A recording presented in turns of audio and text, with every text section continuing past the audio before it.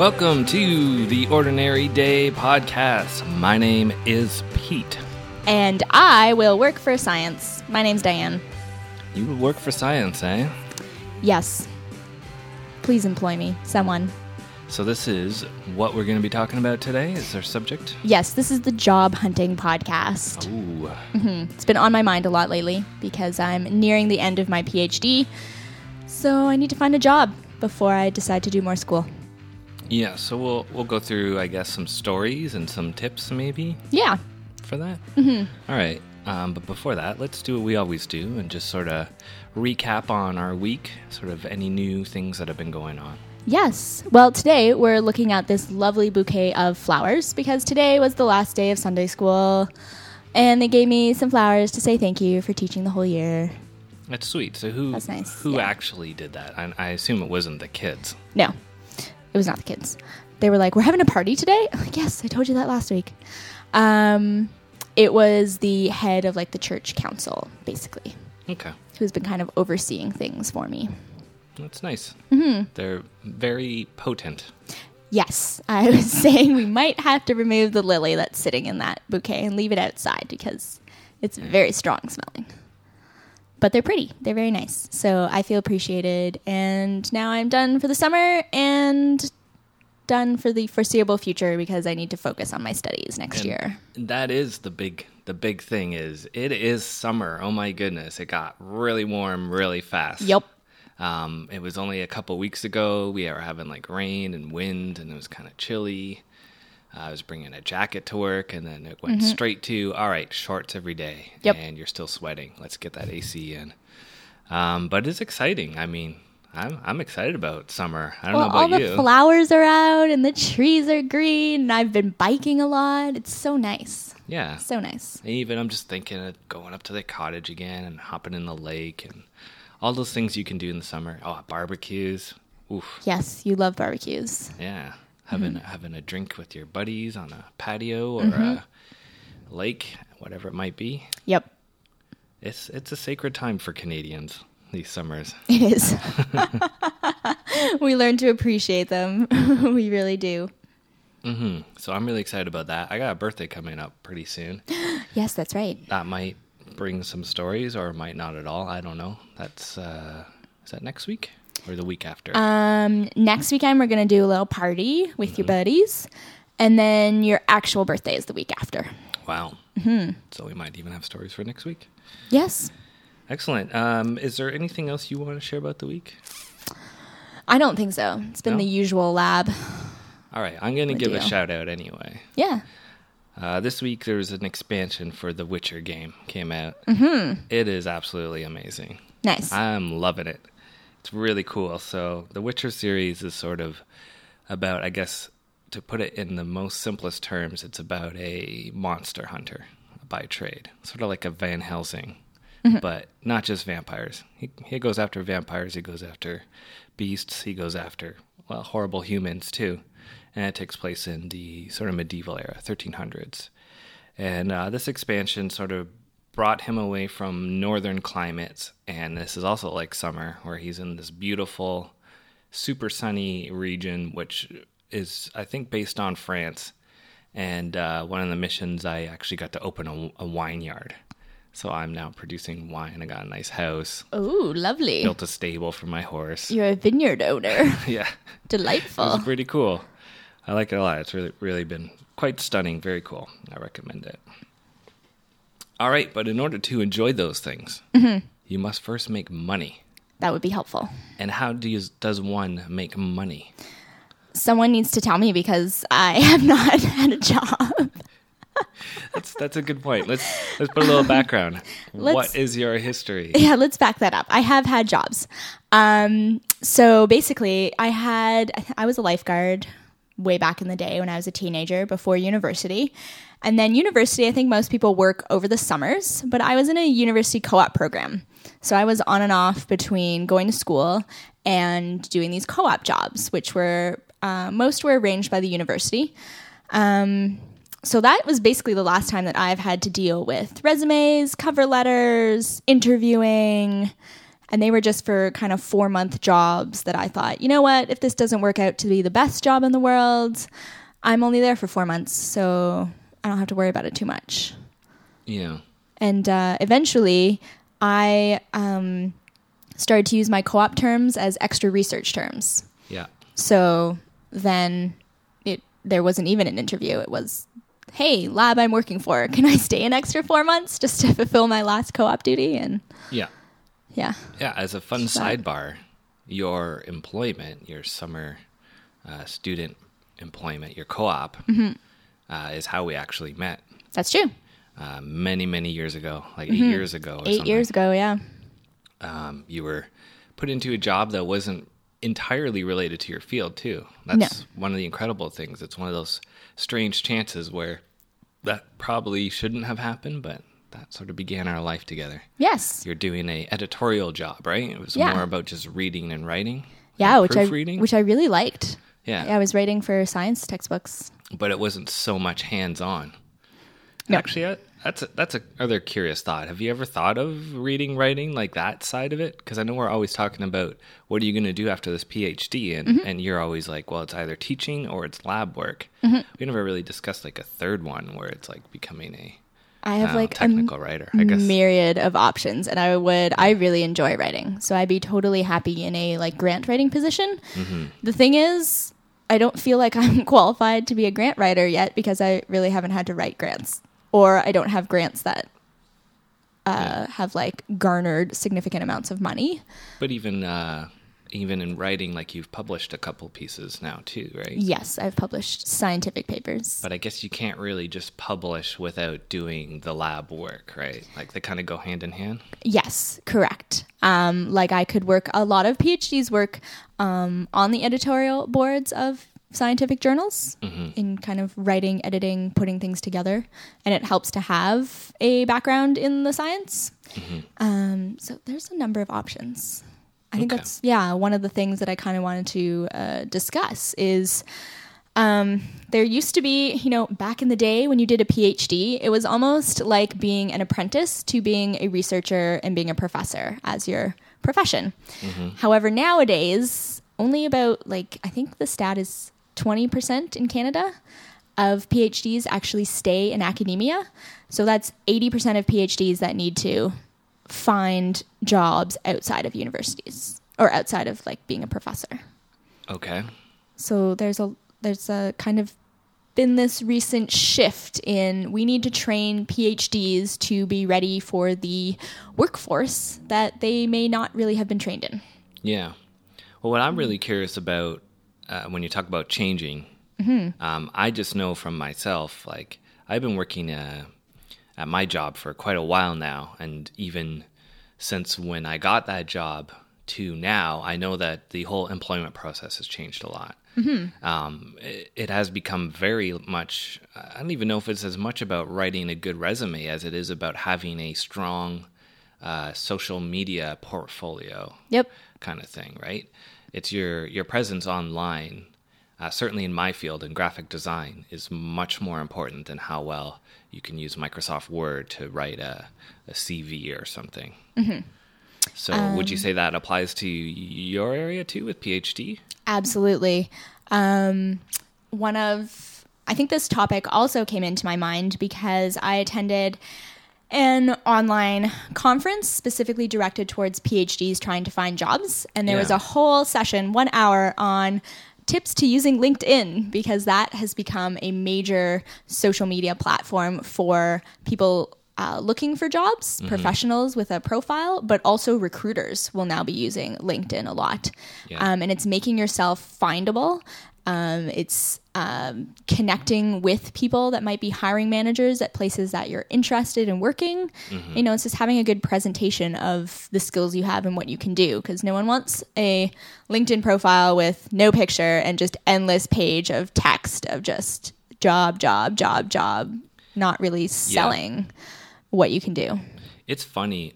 LinkedIn's probably been around 10 years now, but I remember when it started, and I don't know if you remember, but it was like, this is totally just like the Facebook for business. Okay. It's like these guys are totally ripping off what's hot right now. It's like Facebook is just taking over and it's a big deal.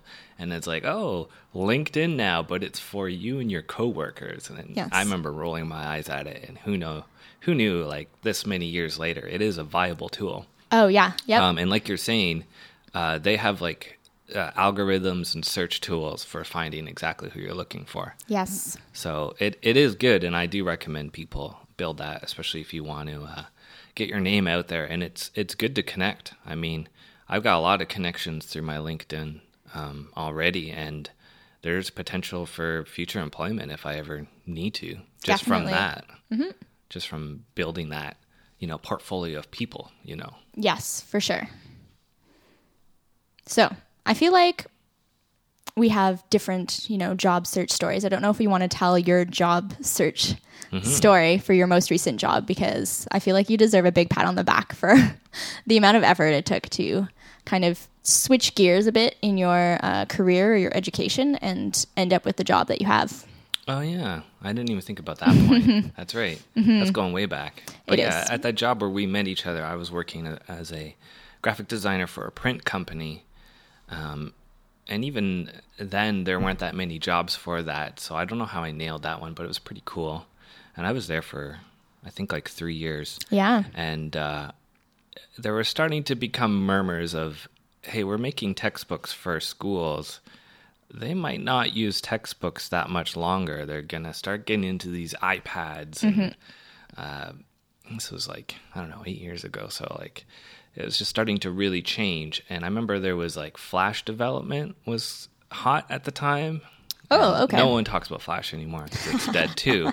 This is how much technology changes, right? Yep. Keep up. But I do remember I was getting into that stuff, and I remember talking to like my manager, and I was like, hey, I'm really interested in multimedia, and I'd like to expand my skills and see if we can build that business. Ooh, really? And even back then, and they were like, no, we're good. We got like the top textbook people and all that. Fast forward a few months later, layoffs happen. I actually voluntarily removed myself so some people could keep their job, but eventually the company folded upon themselves.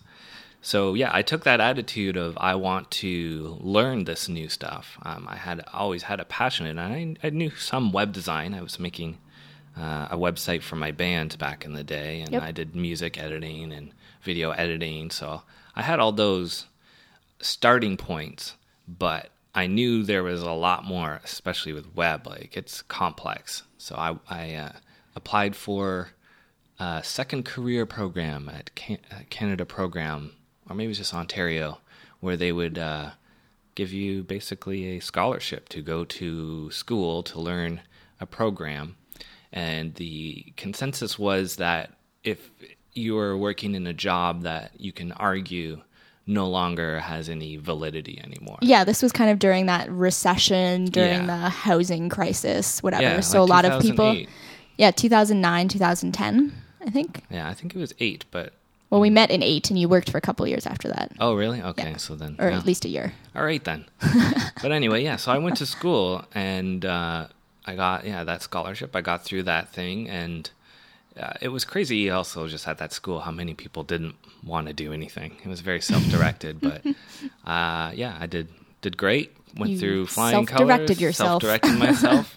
But even after it was done, it was like, you got to join the employment game. And that was probably a good, another couple-year journey of trying to get that right job.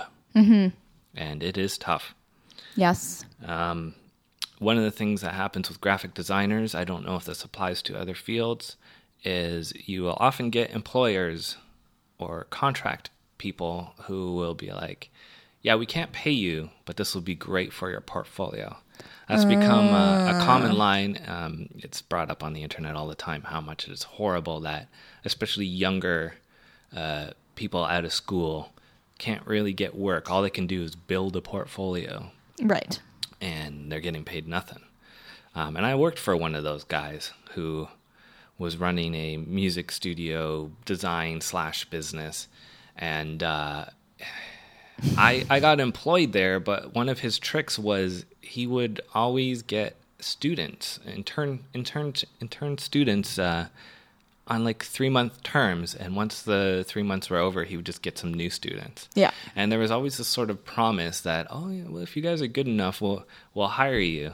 And that's what they did with me. But it was a minimum wage, and I was managing all the intern students who were getting paid nothing. So that was really rough, and that was a really interesting learning experience. I remember that now. Yeah.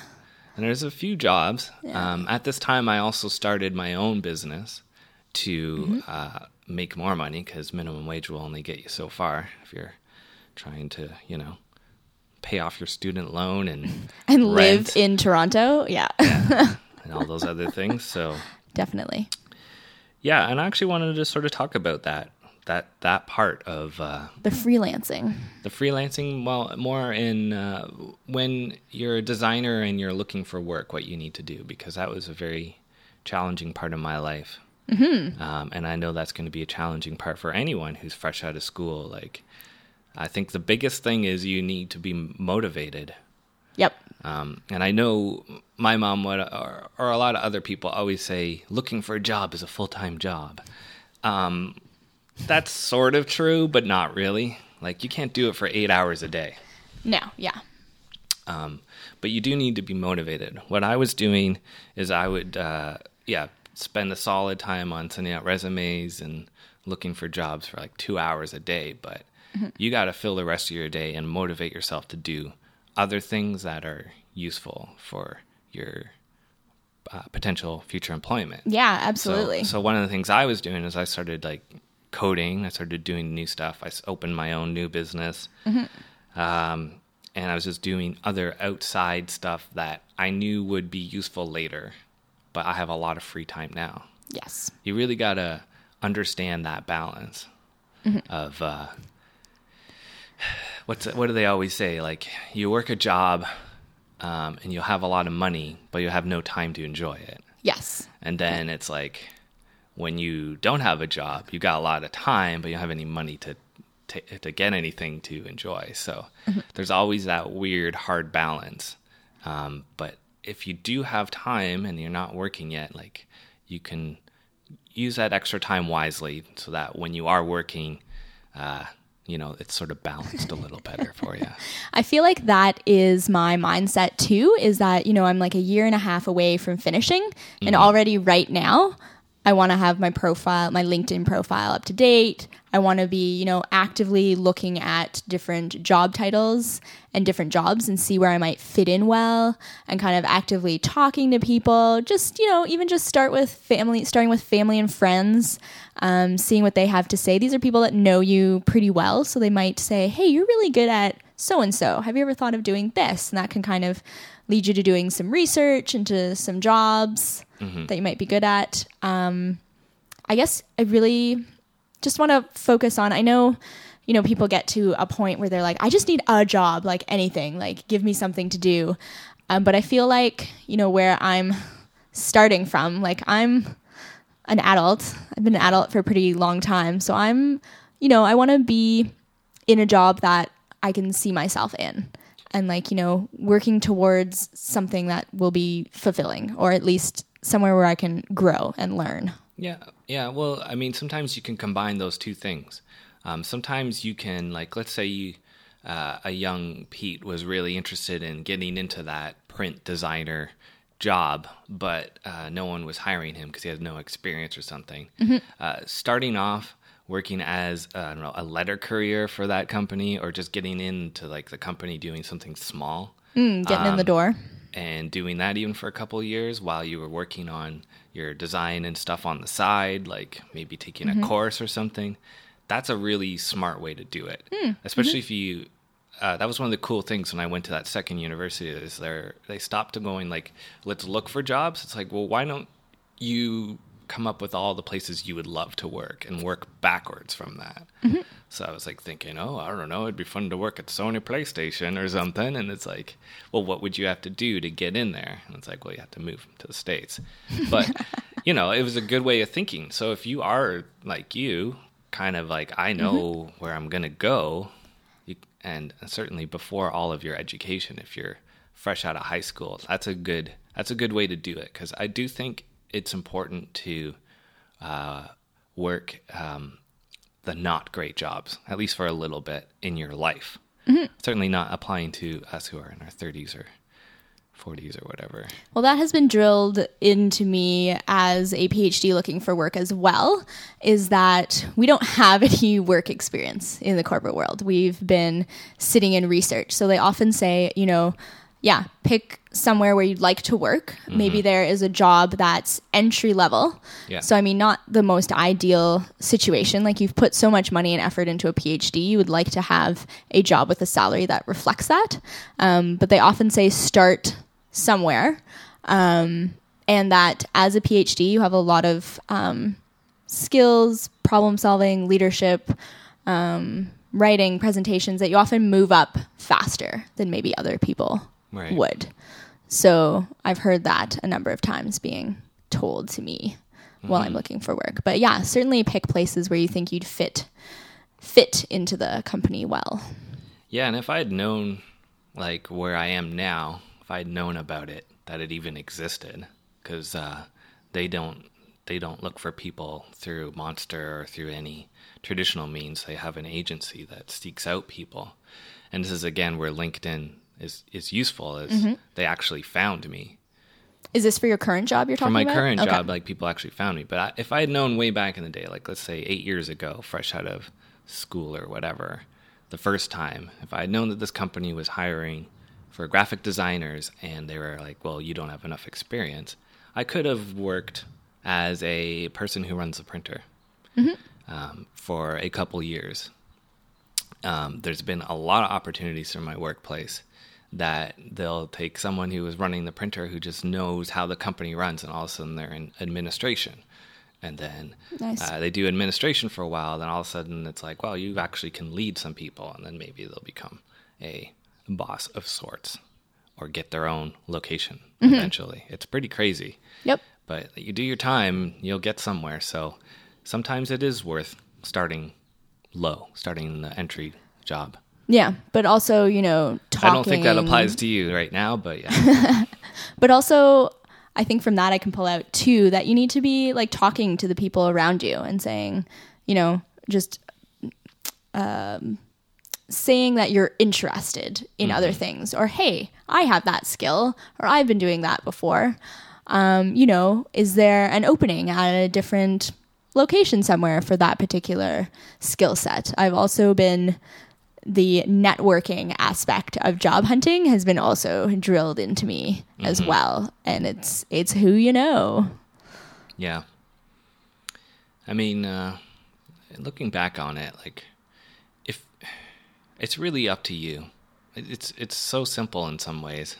It's a terrible thing to say to someone who's probably been struggling looking for work, but it will happen if you want to find it.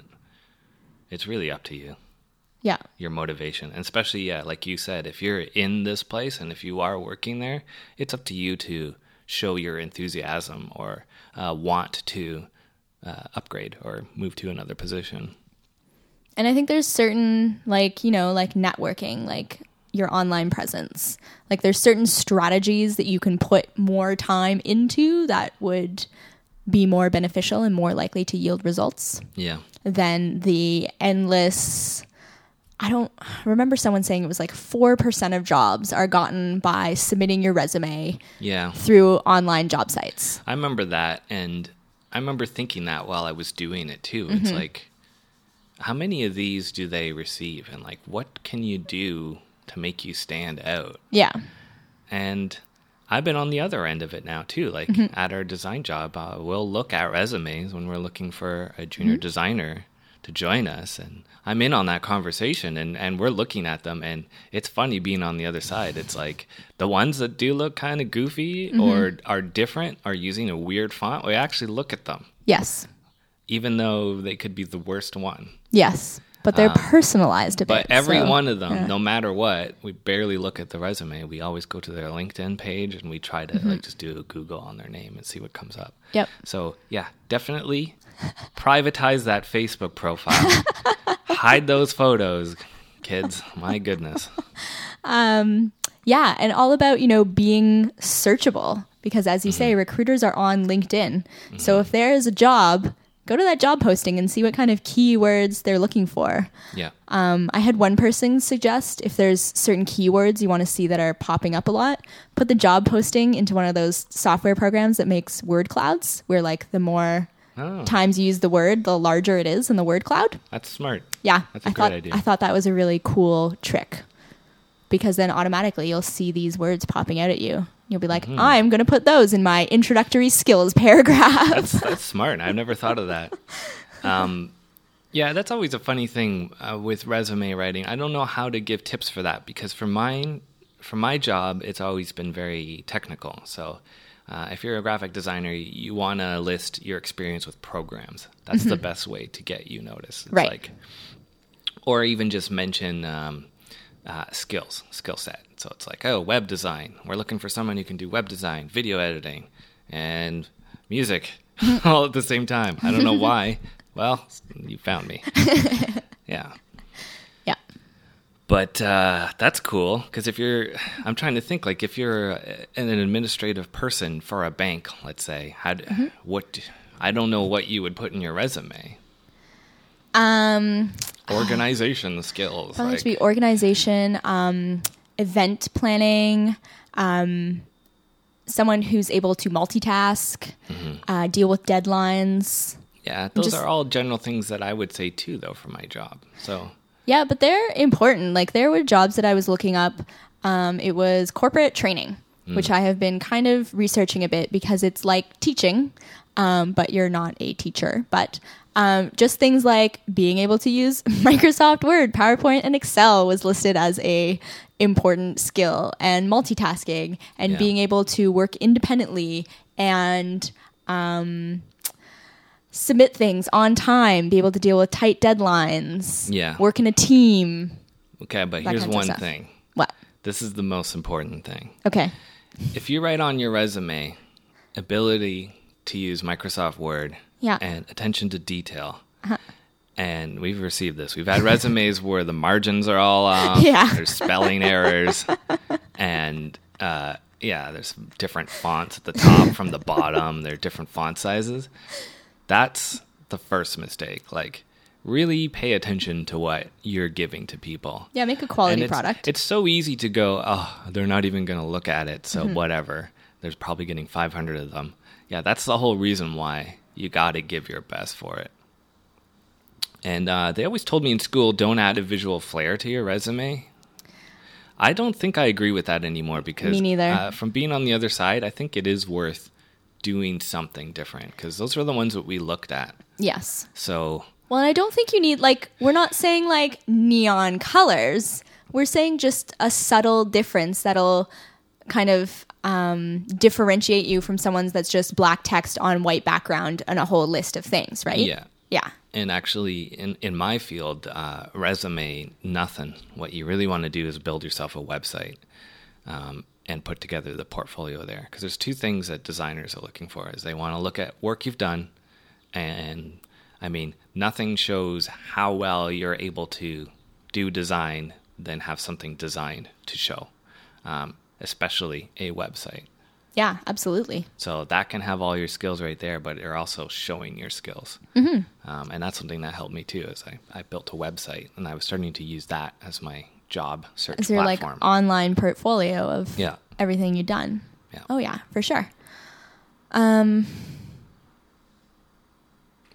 I'm trying to see. Sorry, lost my train of thought. Choo choo. Bye bye. Yeah.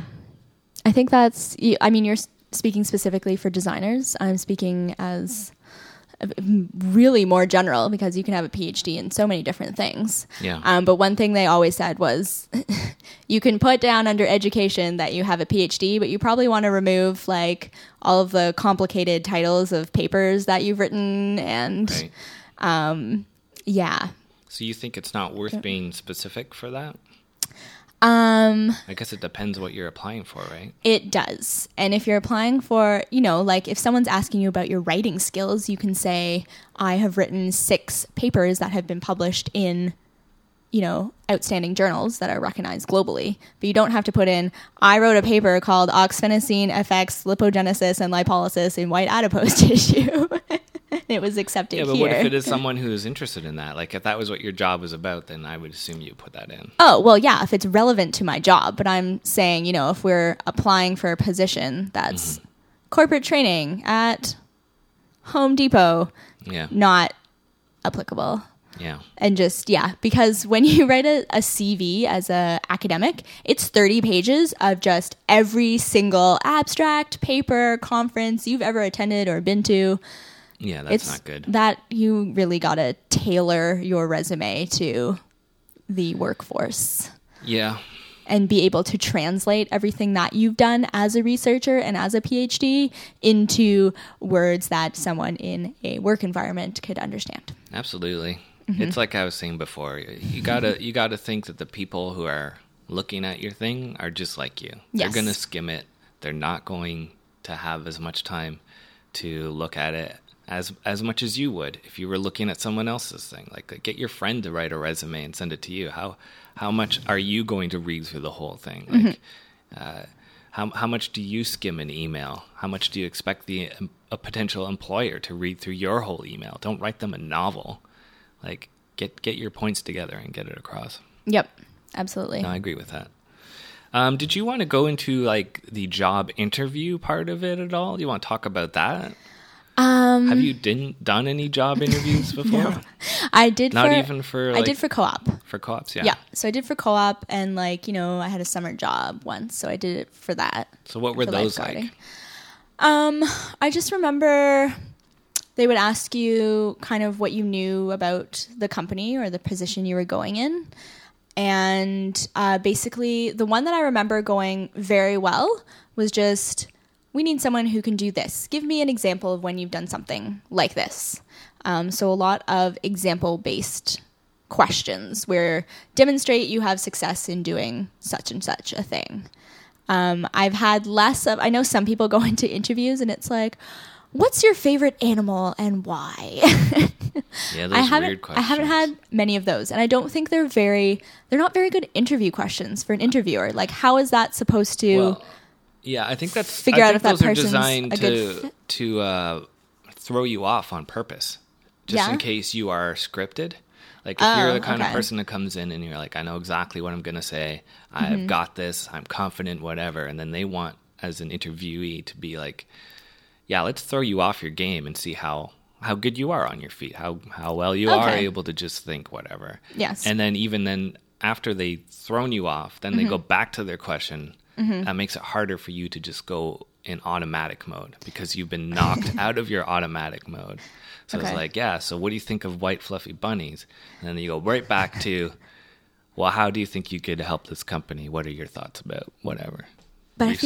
I feel like asking a question like, give me an example when you had to think on your feet and how you were successful at doing that. This interview might be a better, because when you're in an interview, it's a different, I don't know, maybe that is a good way of doing it, but I don't agree that that's a good way of interviewing someone and figuring out if they're actually good at thinking on your feet. Maybe they're just witty.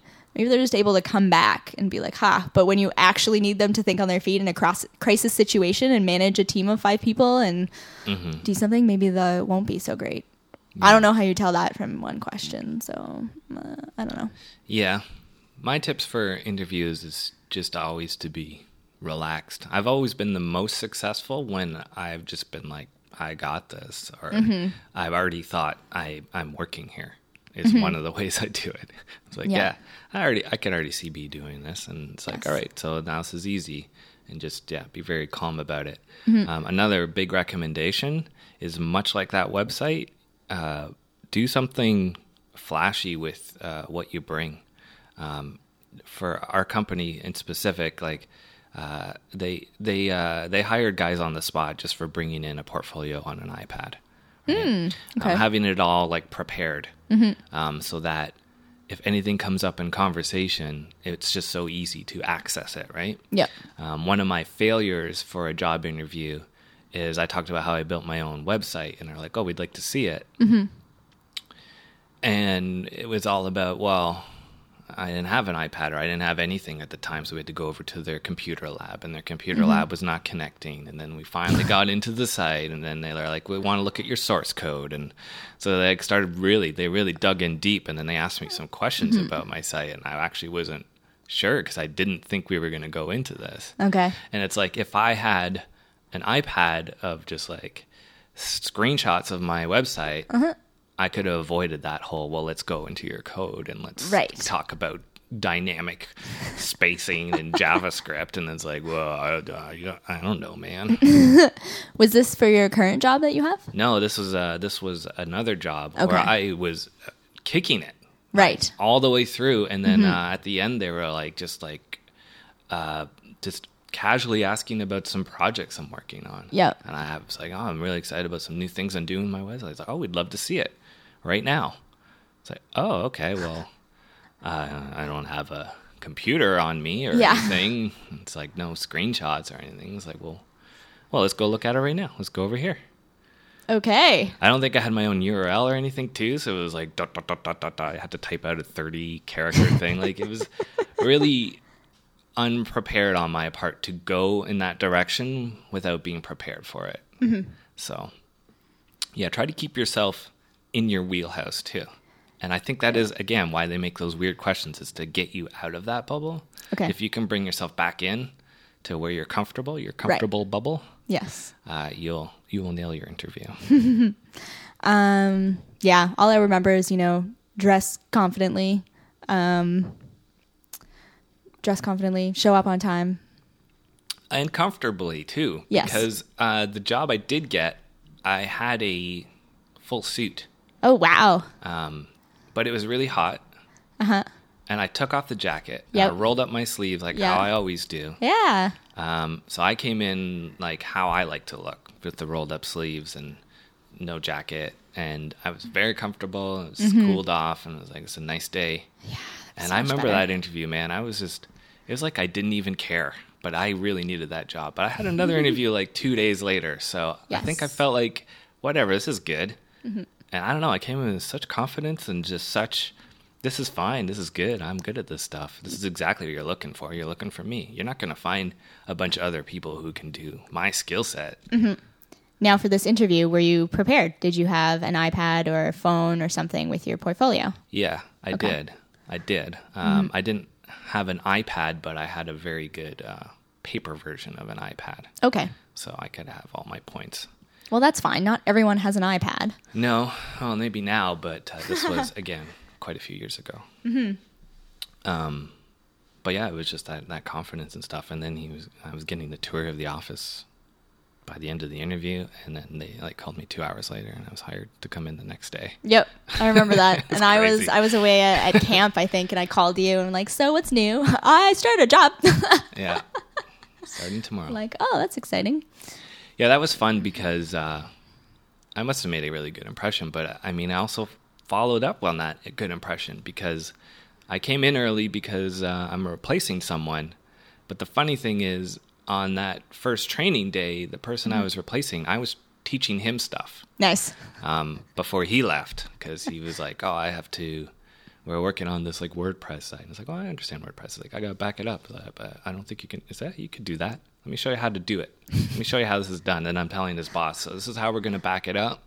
And if you need to export it here, this is how it's done. And then he's like, yeah, I've already taken over. Nice. See you, old guy. Very good. I feel like one thing with interviews is getting good at those statements where it's, I forget what they're called.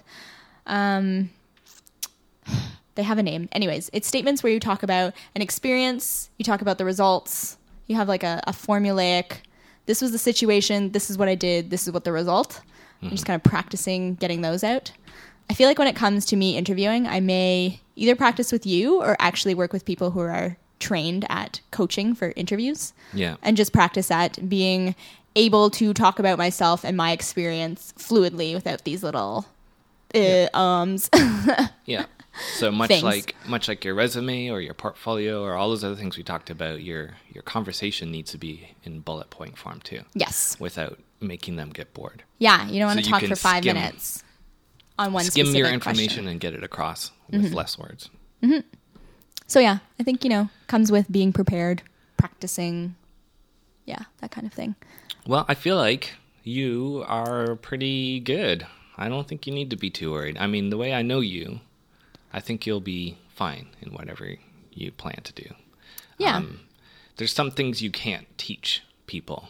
It's that motivation. Like all the new workers that we have coming in who are skipping work or skip their interview or whatever it might be. Like there's something already wrong with them before they even get into the interview because they're not really interested in working.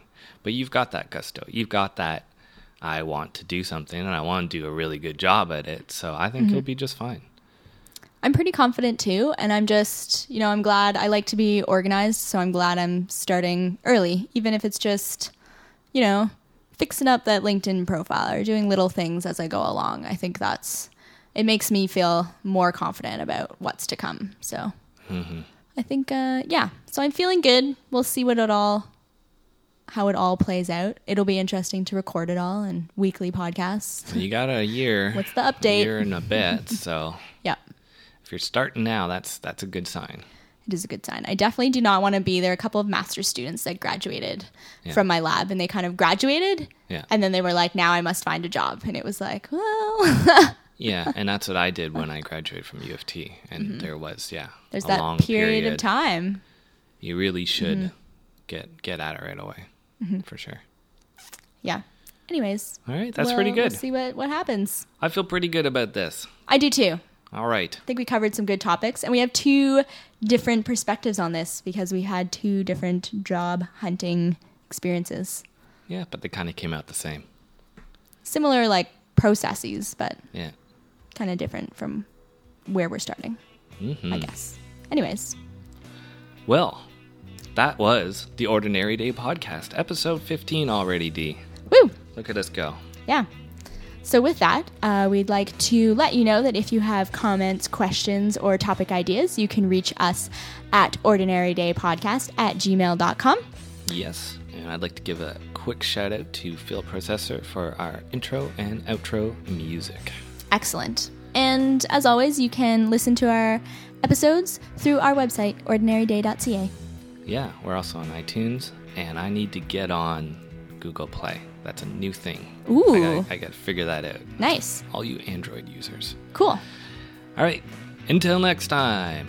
Take one more for the road. Yeah.